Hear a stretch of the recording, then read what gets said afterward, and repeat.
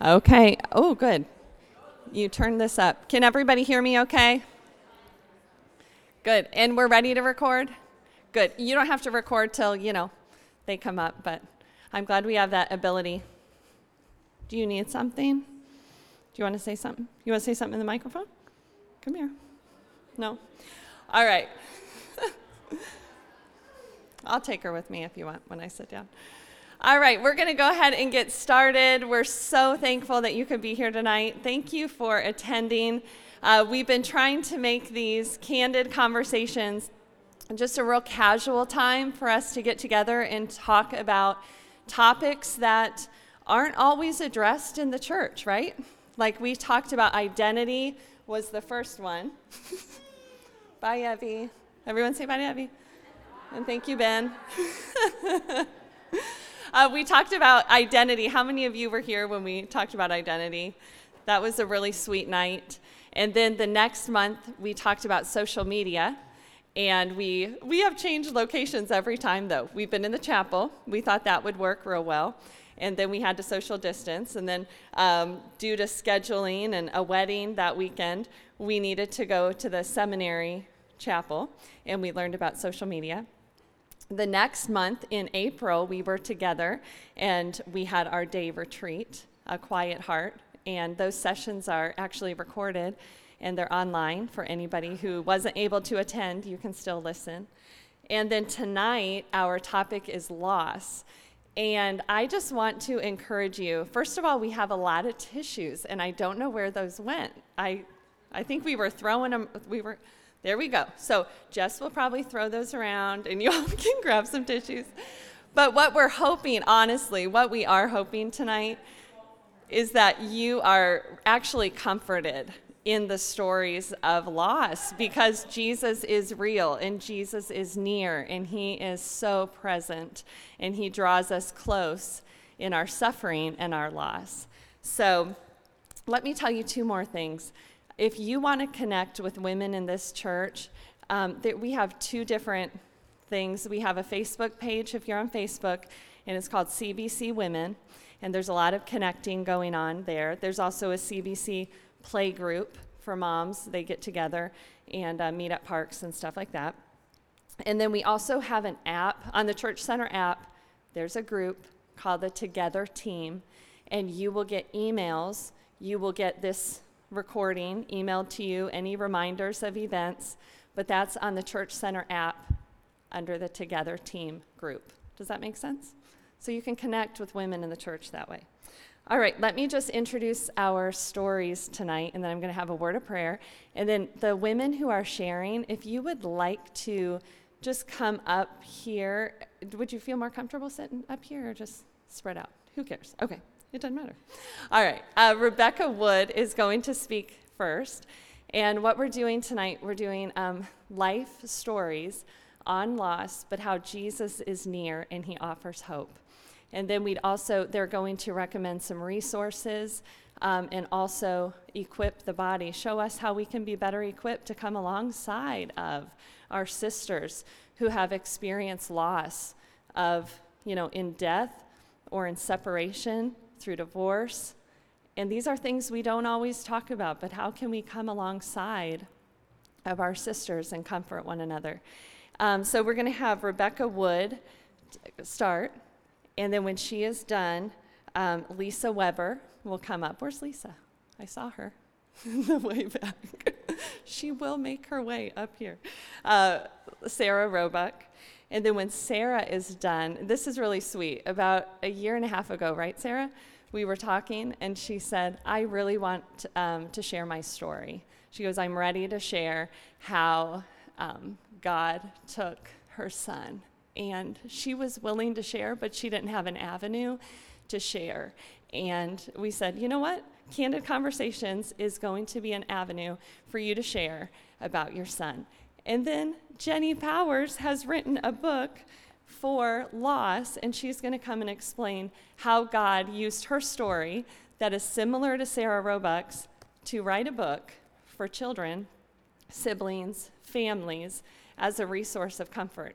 I really think you're going to be encouraged. I think you will. I know I will be. So, all right, let's pray, and then Rebecca will come up. Lord, thank you so much for this night.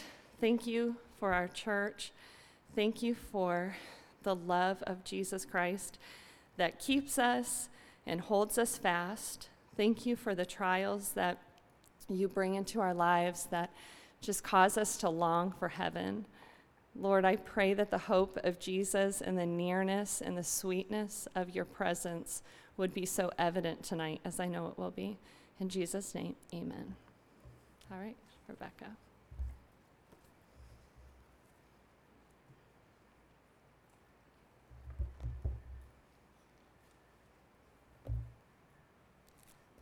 Good evening, ladies. Thank you so much for coming, and for those who couldn't come, thank you if you're listening to the audio. I'm so proud of you for coming because loss is a painful topic, and it's hard. And so the fact that you're just here just shows how courageous you are. So thank you. My prayer is that through hearing our testimonies, you will find healing for your heart, and that you will be better equipped to help others in their loss. So for those who don't know me, my name is Rebecca Wood. I am married to David Wood. He usually runs IT, sound. So normally you'll see me sitting by myself on Sundays because my husband is always running sound on Sundays. So my story actually begins November of 1989 in Brazil. My parents were missionaries in Brazil, and they had a daughter named Lenita. And when Lenita was 18 years old, she was in a car accident with my grandfather, and the car accident took my grandfather's life, and my sister ended up passing away after being in coma for 9 days. That same week, I was born. So if you can imagine, my sister was in one hospital in one town, and my mom was in another hospital. Because of complications, my mom had to stay in the hospital longer, and she wasn't even able to be at my sister's funeral or say goodbye to her daughter. So that's the family that I was born into. If you hear that story, you might think, oh, that's such a tragedy. But I grew up just seeing God's grace so evident in my parents' life, and they had every reason to be bitter and to be angry because God took their 18-year-old daughter. And she was a blessing, like my mom said. Like, why did God take her? She was such a blessing. Why doesn't God take that difficult child over there? Why mine? So she had every reason to question, and they had every reason to doubt God's goodness. But because of their faith and because they trusted in God, they didn't do that. And my dad always says, when there's a trial, you have an opportunity to be bitter or better, but you're never going to be the same. And they chose to be better. And so I grew up in a very loving family. My mom, my dad, they were not bitter. They always talked about God's goodness and how God had been faithful to them through losing my sister. We talked about her a lot. They shared memories. And I grew up just seeing God's grace evident in my parents' life. But I truly didn't know it for myself. Like, I recognized it for them, but I really didn't experience it for myself until fast forward to 2014. I'd been married for 2 years. My husband and I were living in Wisconsin. We had done Bible school, and we had stayed in the area because his parents were from Wisconsin. We got plugged into a church. We were helping out in a youth group. We had been involved in youth group for 2 years. We were very, very close to those kids. One of our kids that we were very close to, he was 17 years old. His name was Nicholas. He got diagnosed with a brain tumor. And he ended up passing within a year. And it was very, very hard. We were a really small youth group. There was about 30 kids. And it affected all of us. And we were close to his family. And I watched just God glorified through that. What seemed like a horrific situation. I just watched God glorified through it. And I watched how his parents just walked through that with such grace. And while I was walking through that, during that time, my husband and I, we were both convinced that God was preparing us for something. And we had that conversation, and we said, we feel like God's preparing us for something, but we don't know what it is. I couldn't have guessed that 3 months later, my very own sister would be diagnosed with stage 4 colon cancer. 3 months later after Nicholas passed away. So she was diagnosed a day before her 47th birthday. Her and her family, they were missionaries in China. She had 5 kids. Her oldest was disabled. And the first question is, why, Lord? Why a missionary family? Why my sister? Her family needs her. Her kids need her, God. Why her? So at that time when I heard, I actually got an email. She sent an email to the family, and that email changed my life forever. And it was days of wrestling with God, and my heart literally, physically hurt. And if you've suffered loss, or if you've gotten a diagnosis like that, you know what I'm talking about. I would wake up with knots in my stomach and just felt like I was fighting against God. And I knew I was fighting against God. I knew it in my heart. And that lasted about a week. And after a week, I did what Job did when he lost all his family. It says he fell to the ground and worshiped. And after a week, I was ready to do that. And so I fell to the ground, and I just started worshiping. And God gave me the word surrender. And I don't know where that came from. It's not a word I use often. It's not a word I hear often. But just surrender. And I could just hear him ministering to me, Rebecca, surrender to my plan for your sister. Trust me, I am a good God, and I have a good plan for your sister. So I did. I just said, God, whatever you have for her, I'm going to trust you. And I didn't know what that was. I prayed for healing. I really did, and we all did. But I didn't know what God had for us. So that was 5 years ago. Within a few short months, we packed everything up. We quit our jobs. My husband dropped out of nursing school, and we moved cross country. We moved to Virginia because my sister was moving back from China to do her chemo here. So we left everything, and we came here, and we found such love at this church. And right away, the Sprinkles actually took us in for a month because we had nowhere to go. We couldn't get an apartment because we didn't have jobs. And we actually got our jobs through people in the church. We got furniture given to us once we had an apartment. We also got our apartment through somebody in the church. And it was just beautiful to see the hands and feet of Jesus working through the church to minister to us at that really, really hard time. So for 4 years, I got a front row seat to watch my sister battle cancer. And she didn't like that term, battle cancer, because in her mind, she said, I'm accepting God's best for me. And if cancer is God's best, I want to accept that. I don't want to battle his will for my life. So for 4 years, I watched her and I learned from her, and I am just so thankful for the years that God gave me to be here and to help her as much as I could, but really she helped me.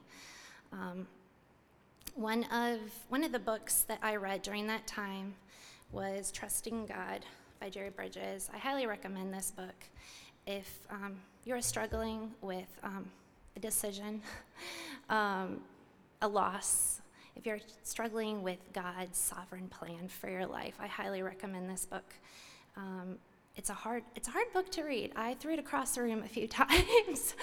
But by God's grace, I kept reading and reading and reading until my life was changed. And I did acknowledge that God was in control, even of my sister's cancer, and I could trust him. So my sister did pass away exactly 11 months ago today, and I miss her a lot. I thought I would be prepared for her passing because I knew she's battled cancer 4 years and 4 months, and I had plenty of time to get prepared, but I still was not ready to say goodbye to my sister, and the first few months were really, really hard. And God used sweet friends in my life to minister to me during those times, to speak truth into my life, and to pray for me, text me, write cards, make meals, whatever it was, I felt like the church was there for my family. My parents came back from Brazil to be here for it, and the church helped them with getting furniture for an apartment, and they just really ministered to them during that time.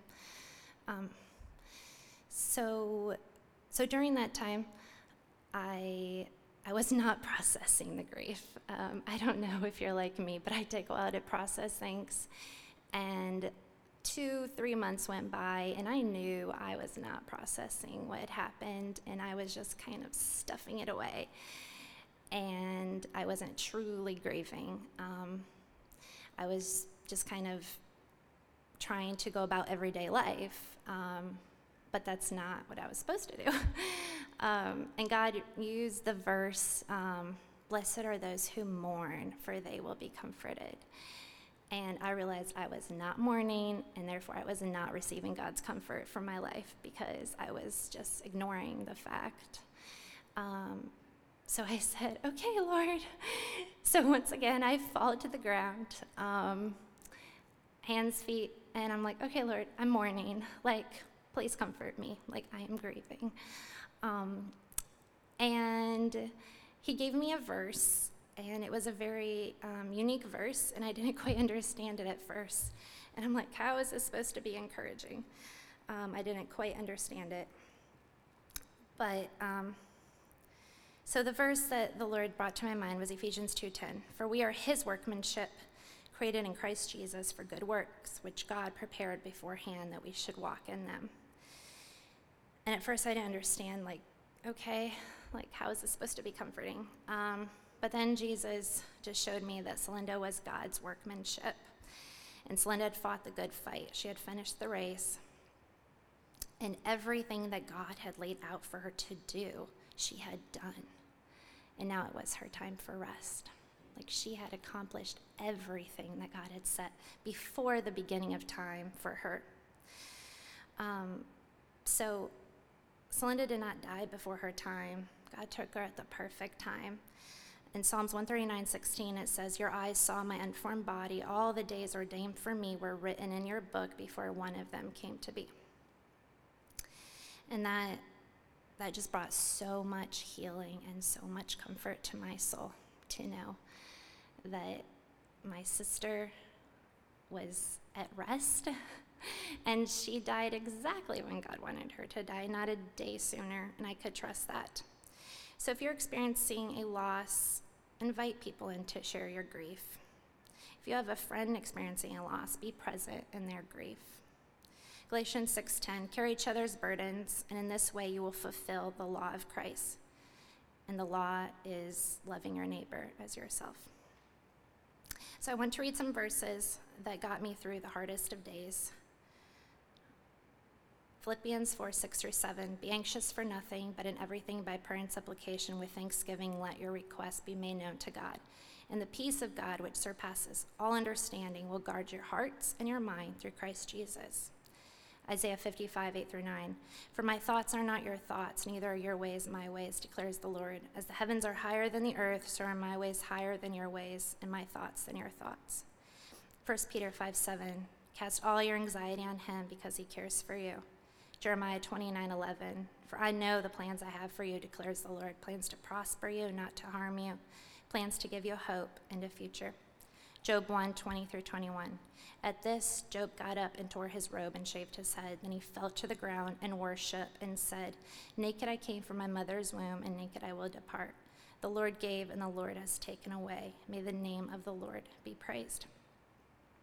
James 1:2-5, "Count it all joy, my brothers, when you meet trials of various kinds, for you know that the testing of your faith produces steadfastness. And let steadfastness have its full effect, that you may be perfect and complete, lacking in nothing. If any of you lacks wisdom, let him ask God, who gives generously to all without reproach, and it will be given to him."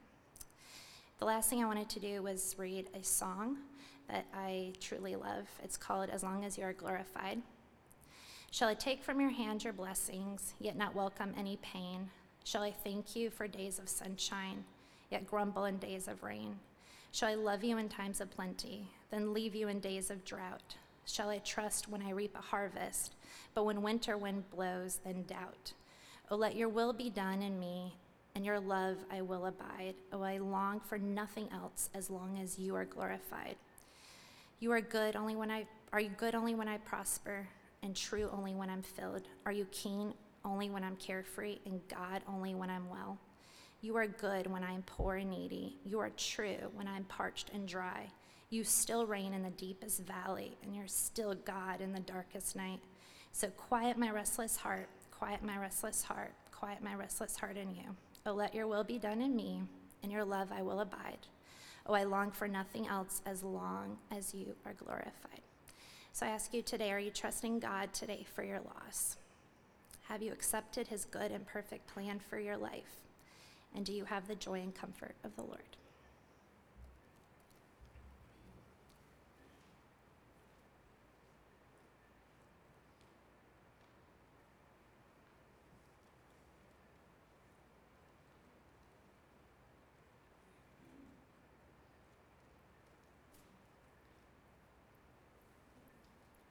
It's interesting how God connects our pain.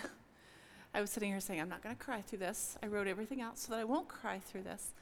And when I went through my deepest seasons of loss, that song was the one that I listened to more than any other.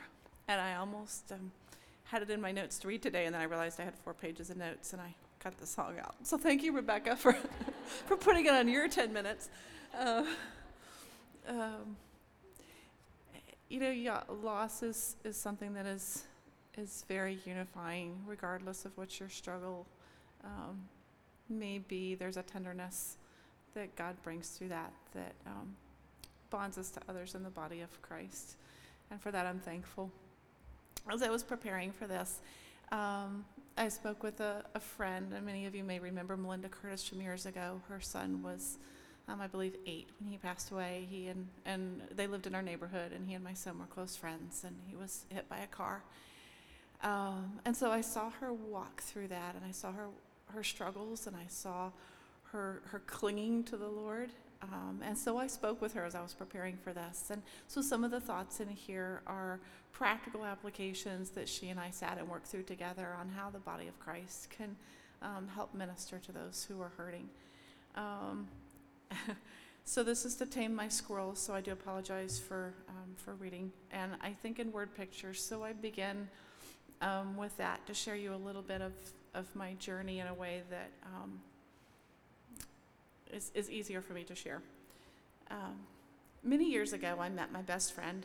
We married and climbed into a car that was to lead us to roads unexplored and to dreams and adventures that lay ahead of us. We knew the road would not be without its potholes or detours, but we also knew that regardless, we would always be traveling on that adventure together.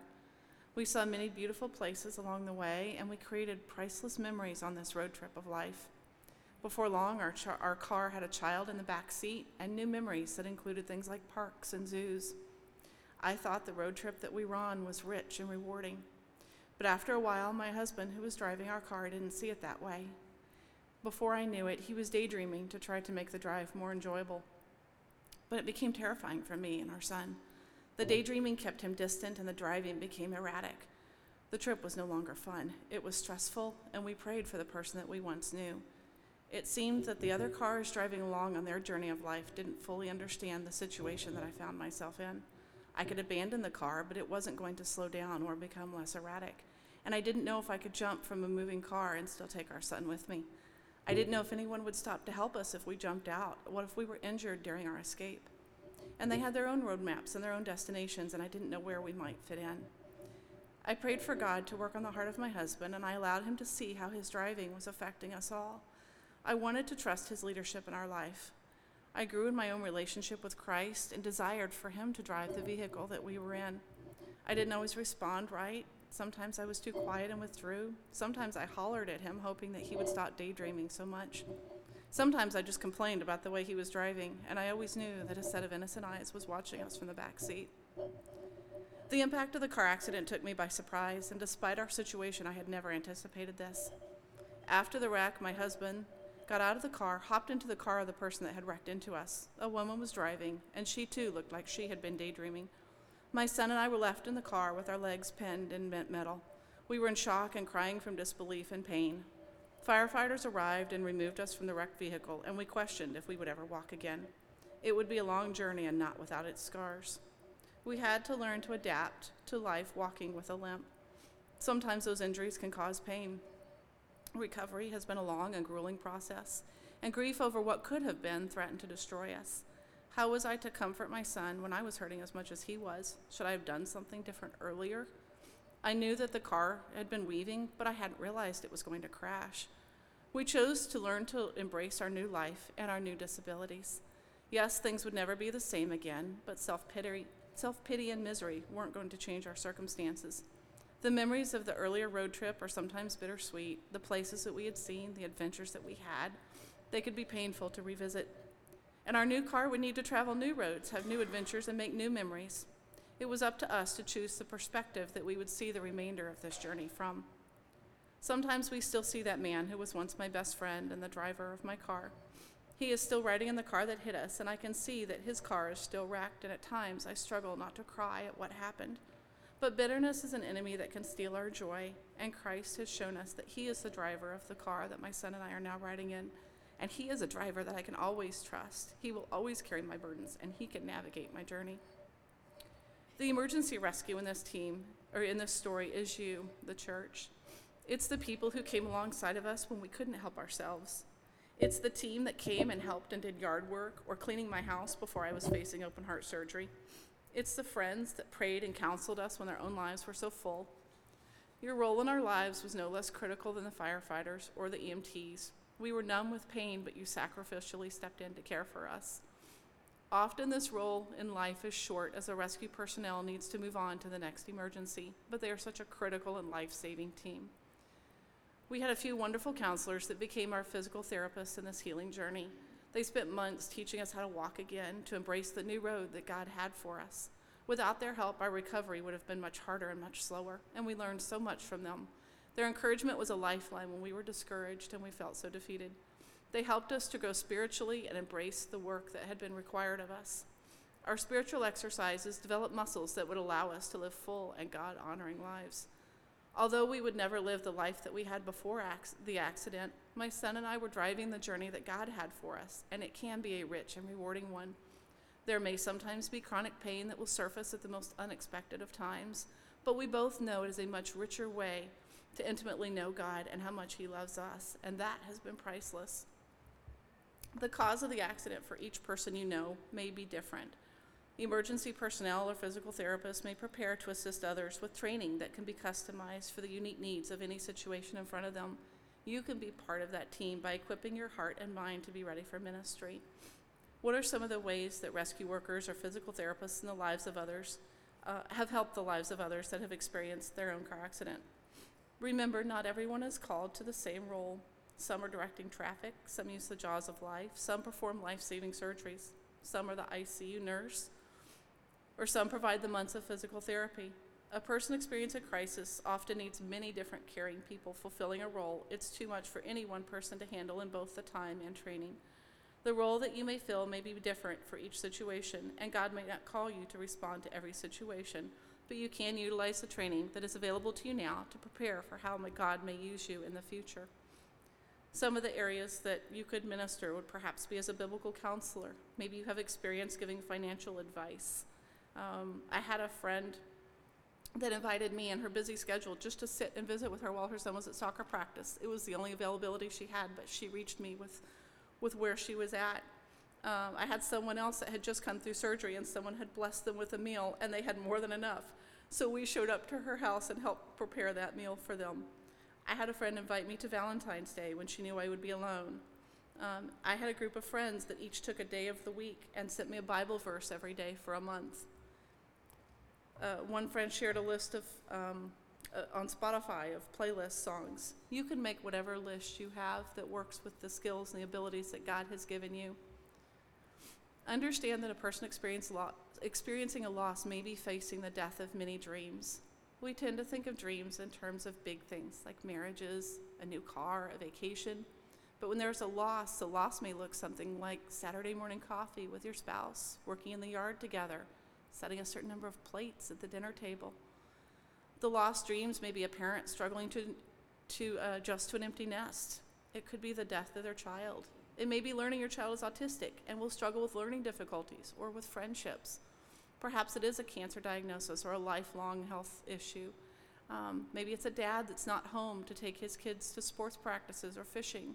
Maybe singleness that leads to loneliness. After 3 years of infertility, we had a small taste of that silent loss when there's no single date you can put on the calendar. It's just a monthly death of a dream that a bandage is ripped off of each month. And we need to grieve those dreams. For a while, it seems to define who we are. Grief often lasts much longer than those around us expect it to. Sometimes it can even be a few years. Others can be anxious for you to be okay. After talking with friends who have gone through deep grief, the consensus is that it's often very lonely.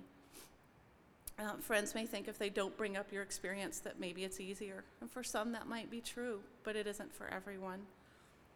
Don't tell a grieving person just to move on unless you have developed a relationship with them and earned the right to speak boldly to them. And maybe it is time for them to move on. And if so, develop that relationship with them so that you can speak that truth into their lives. Be a friend that listens. Help them navigate their grief in a healthy and God-honoring way. In Psalms, David experienced deep and great loss. And he said, "All night long I flooded my bed with weeping and drenched my couch with tears." But God didn't leave him in a place of despair. Psalms goes on with many verses of David praising God. In Philippians 4:8, God calls us to right thinking. Finally, brothers and sisters, whatever is true, whatever is noble, whatever is right, whatever is pure, whatever is lovely, whatever is admirable, if anything is excellent or praiseworthy, think about such things. God has given us the ability to change our perspective about our circumstances so that we can find joy in the midst of our pain, not just when our pain ends. The Bible never says that joy only comes when we're no longer in pain. Romans 12:12 says we are to rejoice in hope while being patient in tribulation, to be constant in prayer. And in 2 Corinthians 6:10, we are to be sorrowful, yet always rejoicing, poor, yet making many rich, having nothing, and yet possessing everything. Those verses really struck me because they speak of joy in pain, not just joy on the other side of it. That was a new concept for me to learn. I always thought that I would find joy when I got to the other side of my pain. Don't minimize the value of community, and each person may have a different need for connection, but everyone longs to be connected. Don't assume that you do or don't need connection because someone else may not feel the same way. One of the things that I found very helpful is when someone said, "Let me know if you need anything," I wouldn't. I wasn't going to go to someone. But if they gave me something specific and they put a date on the calendar and then gave me the freedom to be flexible, they said, "I can bring you a meal next week. Is there a day that's good? And if there isn't, is there another week that would work better for you? I'd love to meet you for coffee. What does your schedule look like so I can put something on my calendar?" If somebody wants to help with yard work, say I have, Saturdays free, in a month. I'm going to call you next week and see if maybe one of those days would work. Try to be specific and not just keep your request generic. How can you navigate your own trial? Prepare your heart spiritually for the trial that lies ahead of you. Memorizing scripture now is so crucial. I felt like learning verses in the middle of a heartbreak was like asking a mom with newborn twins and a deployed husband to memorize verses. I couldn't tell you what I'd had for breakfast. I was trying to memorize, and not being able to do so just made me feel like I was failing. But I didn't minimize the value of meditation, or I memorized verses in smaller pieces. As believers, God has created us with a longing for Him, and that relationship that you build now in your time with Him will ultimately be the thing that sustains you in your crisis. The love of the body of Christ is so important, but the love of our Heavenly Father is what is so life-sustaining. It is this relationship that carried me down some dark roads. Psalm 119:05 says, "Thy word is a lamp unto my feet and a light unto my path." That word is the beacon that showed me how to put one foot in front of the other. Don't let your emotions dictate the way you filter God's plan for your life. It is so easy to do. As Scripture tells us, the heart is deceitful. We can choose to allow the grieving process, and for a season it's okay. We need to grieve the loss. We need to struggle with our redefined life ahead. Don't assume that everyone expects that you were doing okay. I struggled with that in the deepest part of my grief. Oh, I'm fine, when I wasn't. Take your time to process it. It's part of your journey. But then understand that God has created us to be able to continue to feel joy. Share the hurts with God and choose to rejoice in the many blessings that he has for you today. When loss seems to threaten your very ability to breathe, when the pain seems to be nothing but shadows, you will struggle with how to put one foot in front of the other. In my life, this was certainly true. But I had to reflect on God's light for my path being like a flashlight on a very dark night. I couldn't see the path that lay ahead, but I could see the next step. And many days, the next step was all that God required of me. So what did I do? I did what God called me to do today. We are called to grow in our relationship with Christ. It means an investment of time. In different seasons of our life, this relationship may look different. In a dark season, I could meditate on scripture. I could meditate on songs. One time I read the same 4 chapters for 2 weeks in a row, but the repetitive reading was so powerful, and it became incredibly precious to experience God's love in those passages, as each day I was still learning something new. We're called to care for those entrusted to our care. For me, that meant practical things, like I had to make sure we had clean clothes, food on the table. It meant I had to meet the emotional needs of someone that was grieving as much as I was. It meant getting us out the door for church, getting him to school, or going to my job. It meant honoring God and the responsibilities he had entrusted me with. And we're called to love others. The best way to take your eyes off of yourself is to focus your eyes on Christ and the others that you are able to serve. Maybe this is taking a meal to someone when you don't know what you're making for dinner at your own house, or praying for the needs of others when your own needs seem very overwhelming. But the truth of Scripture is that it isn't logical by the world's standards. One of the most important things that I learned is that focusing my heart on Christ and my thoughts on caring for others was the healing balm to the hurts in my own heart. And my word pictures, this was one that God had brought to me, and it's that, what is it that makes stained glass so beautiful? It's many broken pieces of glass organized in a way that reflects the light of the sun, S-U-N, shining through it. And what makes our lives so beautiful? It's many broken pieces organized in a way that reflects the light of the sun, S-O-N, shining through us. And although I don't speak publicly much, if anyone needs to talk, I am always open to listen. I'll find time for coffee. Don't feel that there isn't somebody who can't hear. I don't counsel. That's not my season in life right now. But don't feel like anybody has to suffer alone. I would hope that those involved in a body of Christ do not feel like they're sitting here alone. So, thank you.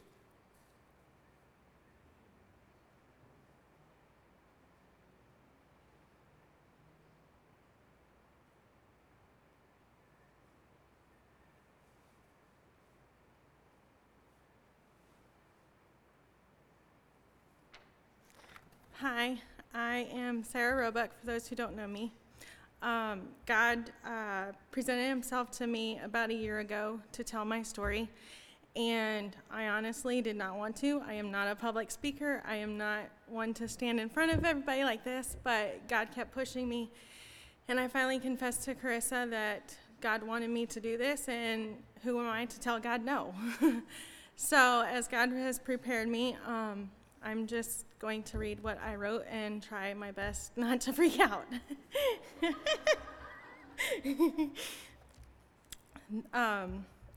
I am here to share the story of Tyler David because, in the words of my husband, we did not lose our boy. We know where he is.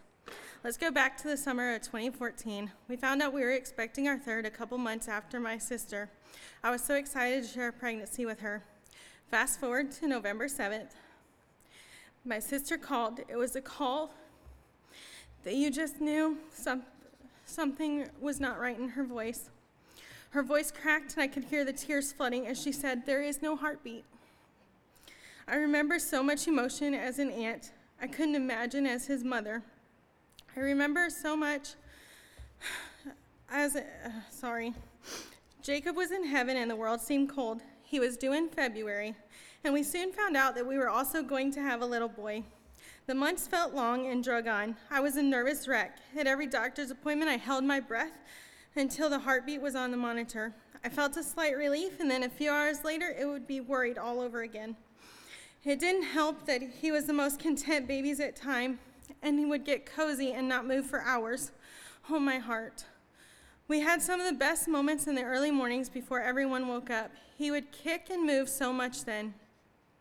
Also, when he would hear his older siblings play, he loved to hear them, and he loved when I would sing Jesus Loves Me at bedtime with them. He loved kicking Daddy's face off of my stomach. Finally, April 16th came. I remember being so excited. I actually slept my best night of pregnancy that night, anticipating the hours to come. We were due to be at the hospital at 6:30 a.m. for my C-section. We got into our room. As they hooked me up, the nurse told me how she saw my doctor a few moments ago, and she was so excited with us. Little did we know that the world was about to be black. The nurse scanned, and she said, "Maybe this one isn't working. I'll go get another." Donald and I looked at each other, and I think we both knew in our hearts at that moment what was coming. My doctor came in with a worried, happy face and scanned. Then with tears in her eyes, she said, "I'm so sorry," and just shook her head in disbelief. At 10:30, Tyler's lifeless body entered the world. I prayed so hard he would come out screaming, but God said no. The umbilical cord was wrapped around his head twice, and his neck twice. In some ways, I knew working through losing Jacob taught me to trust God and his plans, but the pain I felt seemed way deeper than my trust in God's plans in those moments. I still remember calling my sister. All the no screams. I dreaded having to make that call. The days were filled soaking up as much time as we could with our Tyler. Family got to hold him and love on him. Then the dreaded moment came where we had to watch them change his clothes, diaper, and rewrap his body up in new blankets. It was time to go out of the hospital with everything but my baby. The blankets and outfits that he had around him came home, but my baby didn't. I could tell you everything about that day, week, months, years, or even years now. But now I want to show you some of the many blessings that have come even in the really hard times. Starting with that morning, we got the news my parents weren't here yet. Now, I've always known I was truly loved by my in-laws. I think I might actually be the favorite now. Sorry. I've always been in that moment. Dad Roebuck hugged me. As I cried on his shoulder, I felt so much comfort. I felt like a daughter, not an in-law, a daughter. He was my dad when my dad couldn't be there, and I'm forever grateful to God for giving me that moment to me. Next, the night after Tyler's born, the nurse came in, and I noticed she looked overwhelmed, confused, and like she needed to talk. After a couple of times of her going in and out, I asked, "How are you doing?" Which she responded, "I don't get it. I just don't get it. The lady in the other room was yelling at me because her baby didn't get the bath when she wanted it to, and yet you are here, happy, kind, and you just lost your baby." This was God. The peace I felt was beyond my understanding.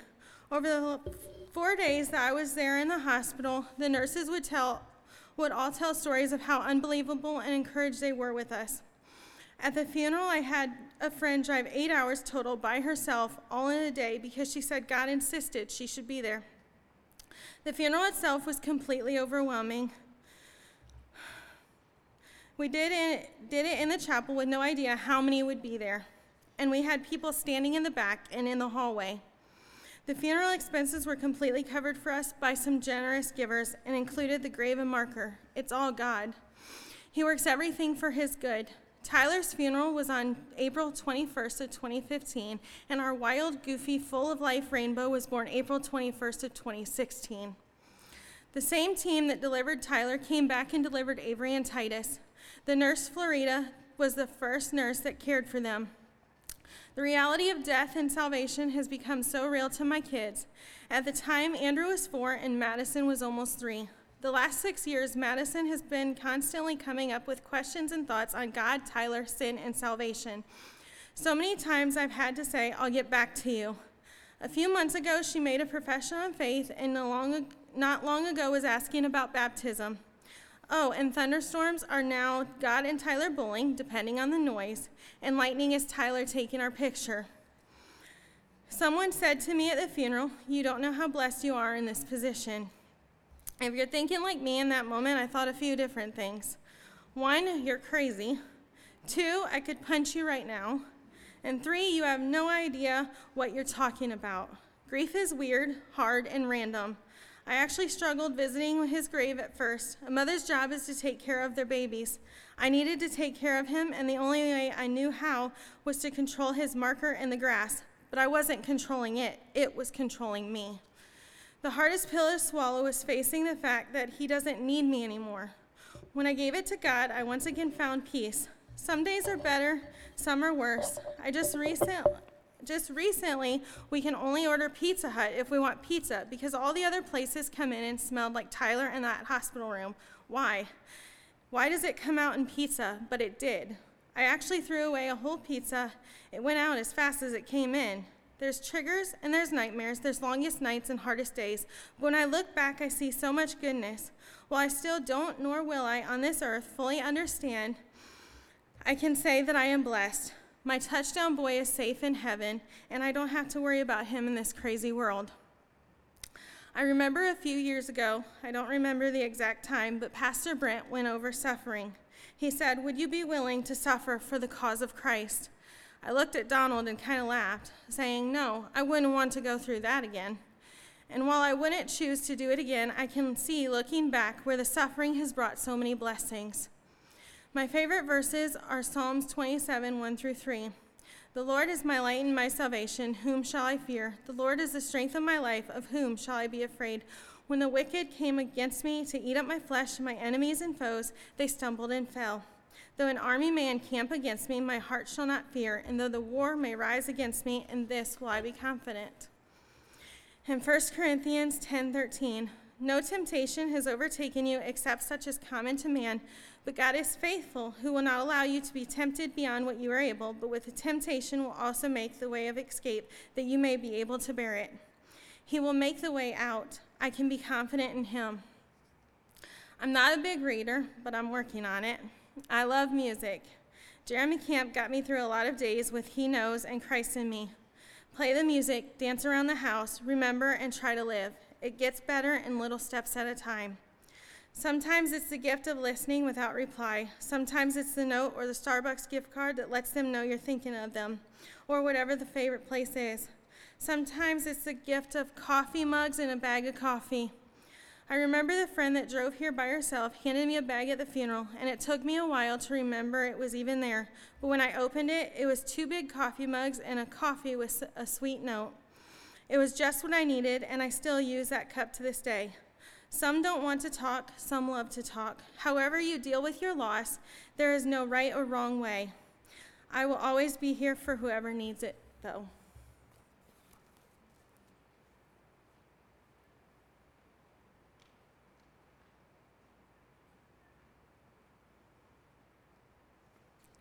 It's not fair that I had to go last.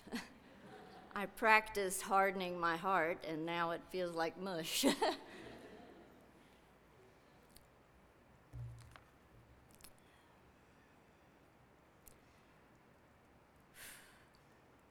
I sat on the examining table Friday morning, waiting for the doctor to arrive.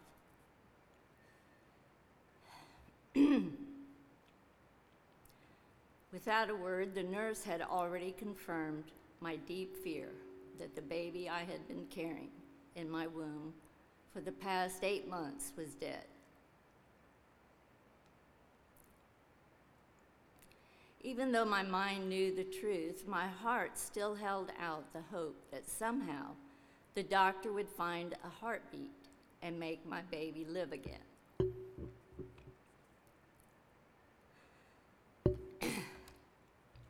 I'm not sure when I last felt the baby move. I was so busy the day before taking care of our large family and preparing for out-of-town guests that I did not pay much attention to the stillness of our baby. As I sat waiting between the tenuous possibility of hope and the reality of death, I thought of Job 121. The Lord giveth, and the Lord taketh away. Blessed be the name of the Lord.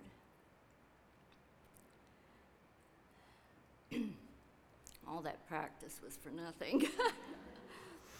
Lord, I know you created this situation just for us. Help us to walk through it. Help us to be thankful and bring glory to you. We have never had to experience the loss of someone so close to us. We don't know if we can do this. The doctor came and tried in vain to find the heartbeat. Finally, he was forced to confirm audibly that our baby was dead. The sound of the words cut the fragile and imaginary string of hope I was holding. Suddenly, I just wanted to get this completely abhorrent situation over with and move on with my life. The doctor, however, said that we needed to wait a couple of days to see if my body would naturally miscarry the baby. If I had not miscarried the baby by Monday, then he would induce labor. How could this be? Not only was my baby dead, but now I would have to carry my baby in my womb for 2 whole days. My husband came and picked me up from the doctor's office, and we spent the next 2 days weeping and trying to comprehend the meaning of this experience into which we had suddenly been thrust. There was not much to say, no one to blame. God had chosen this for us. Therefore, he was going to work it for our good. The knowledge of God's sovereignty and the Word of God were the only things able to touch our hearts and give us comfort. We believed that God's will is good, acceptable, and perfect, even though we did not understand it or like it. The word that could best describe how I felt during this time and long after is frustrated. Not only was I mentally and emotionally prepared to bring forth a baby, but my whole being was going through the motions of preparing for labor and birth and feeding and nurturing our baby. Yet I had to keep reminding myself that this labor would not have a happy ending. It would simply be an ending. On Monday, the doctor induced labor and a little boy was brought forth. But he was not there. Only his perfect little body was there to make us wonder whom he might have been. We gave him the name Benjamin Murphy Powers, even though we knew he would never have an opportunity to grow up into his big, strong name. We decided to have a memorial service on Wednesday for the little person we would never know this side of heaven. We wanted to give his life significance, even though it had been a hidden, quiet life. I could not bring myself to put our baby in a coffin, so a friend loaned me a little white baby carriage for the service. The next day, my husband and I were to go with the funeral director to the cemetery and have a private burial. But I could not bring myself to watch as my baby was being put in the ground. I'm sorry to say that my husband had to do it alone. I was so overwhelmed by the ugliness and sting of death. The pain was excruciating. And yet, I had to keep moving forward for the sake of my family. I wanted them to go away so that I could grieve in peace, so that I could be swallowed by the darkness of it all. The dismal, cold, rainy January days were a perfect reflection of my heart. All of nature was dead and mourning with me. We all have or will have points of crisis in our lives when we will have to choose to exercise faith and embrace the hope of the gospel, or choose to wallow in despair. When we lose someone very special in our life, our mind and our hearts desperately try to hold on to the essence of that person whom we will no longer be able to see, touch, and talk to. We are afraid that their essence will disappear and we will forget them. It gives us comfort to talk about them, remember their character, their personality, and experiences we had with them. Psalm 34:18-19 says, "The Lord is close to those whose hearts are breaking. He rescues those who are humbly sorry for their sins. The good man does not escape all troubles. He has them too, but the Lord helps him each time." Isaiah 55:8-9 says, "This plan of mine is not what you would work out, neither are my thoughts the same as yours.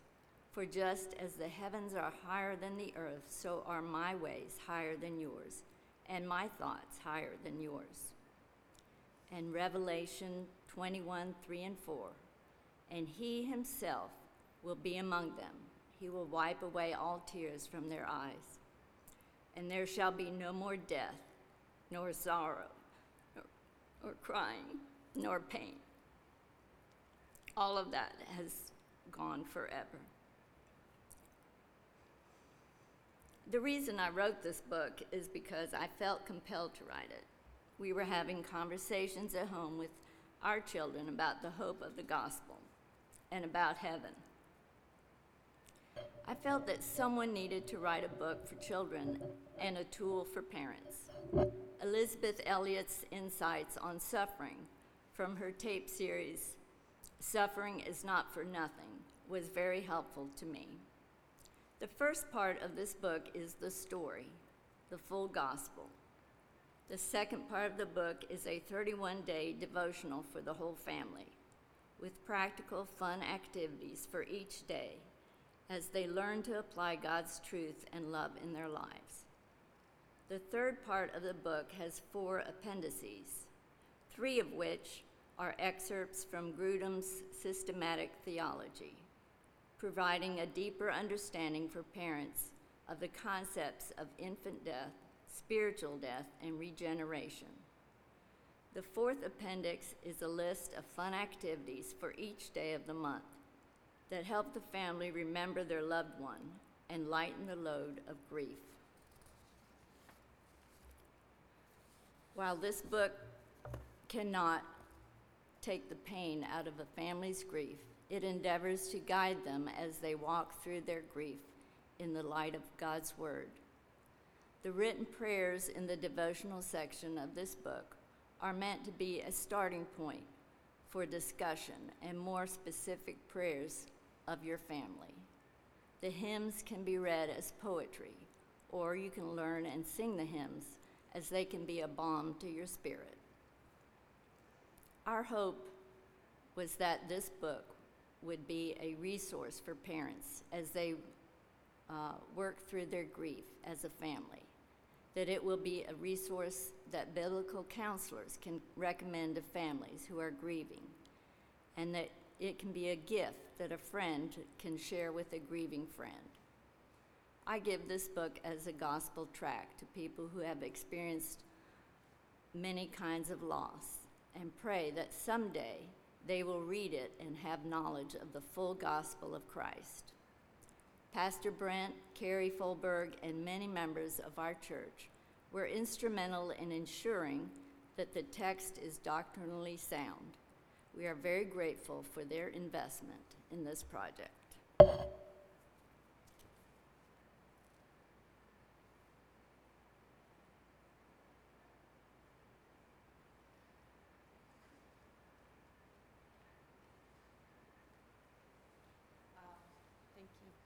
Thank you. This is what her book looks like. And I want to tell you that when we had the funeral service here, Celebration of Life for Ginger Howlett, she, in lieu of flowers, she wanted any donation to be given towards the women's ministry. And so we had about $500 given to our women's ministry fund from her Celebration of Life. I thought that was so sweet. What we are going to do with some of that money is we're going to purchase the resources on your handout that we like to that we make for you.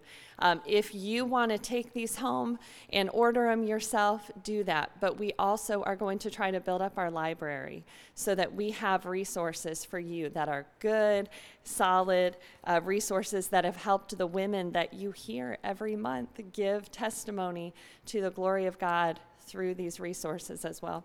I just want to thank you so much for writing this. That's so neat, too, to have families have activities too for families, and thank you. I was talking recently with somebody, and she said when her mom died, a book that really got her through was, let me see real quick, because I had it written down here. I think it was, Dark Clouds, Deep Mercy, Discovering the Grace of Lament. And then there was another one written on here, and it must have been taken off, and that's fine. Okay. Oh, Suffering, Gospel Hope When Life Doesn't Make Sense by Paul David Tripp. And then there was another one by David Powlison. Do you remember what that was called? Yeah, it's not on here. A girl that I just went to college with, she just had a miscarriage, and Abby Wedgeworth wrote a book called Held, and it's going through Psalm 139. Abby walks alongside women suffering the heartbreak of miscarriages, and she just walks with you through this book, Held. But there's also a podcast listed in your resource page that you can listen to her teach about it. So next month, our Candid Conversations is going to be on helping kids with outstanding needs. And Ruth Brush, raise your hand, everybody knows you, but Ruth Brush is going to be speaking, as well as Kathy Carbaugh. So raise your hand. All right, there she is. So next month, I think that'll be really, really helpful and beneficial for us to know how to come alongside of women and help them and encourage them, and good for our understanding as well. Okay, what we're going to do now is we're going to divide you up. Well, you can divide yourselves up, but I'll tell you where the different leaders will be. You know, how many people are here tonight? What do you think? I have enough for 6 groups or 5. Let's do 5 groups. Okay. Up here, we'll have Jess Libby. We'll just turn the chairs around. Janelle Weaver on this side. Gloria Schrader in the back corner. We'll have Michelle Bechtel. Do I see you? There you are. Michelle Bechtel in the back corner. And then Leslie Costin. Where are you at? There's Leslie. If you want to go to the family room, right back there. I think that will be good. 5 groups. Okay, and then we just have 3 questions that the ladies who spoke tonight have given you to discuss. I'm going to give them to you, but it says, what has helped you personally, this is to discuss, in times of loss that could be encouraging to others? What has helped you? With what area of your life could you trust God more? And how has loss positively impacted your relationship with God? So these are 3 questions that your leader will tell you again. So you can go ahead and divide up however you want. All right. And then be dismissed whenever you feel like it, and grab more drinks on your way out. Thanks for coming.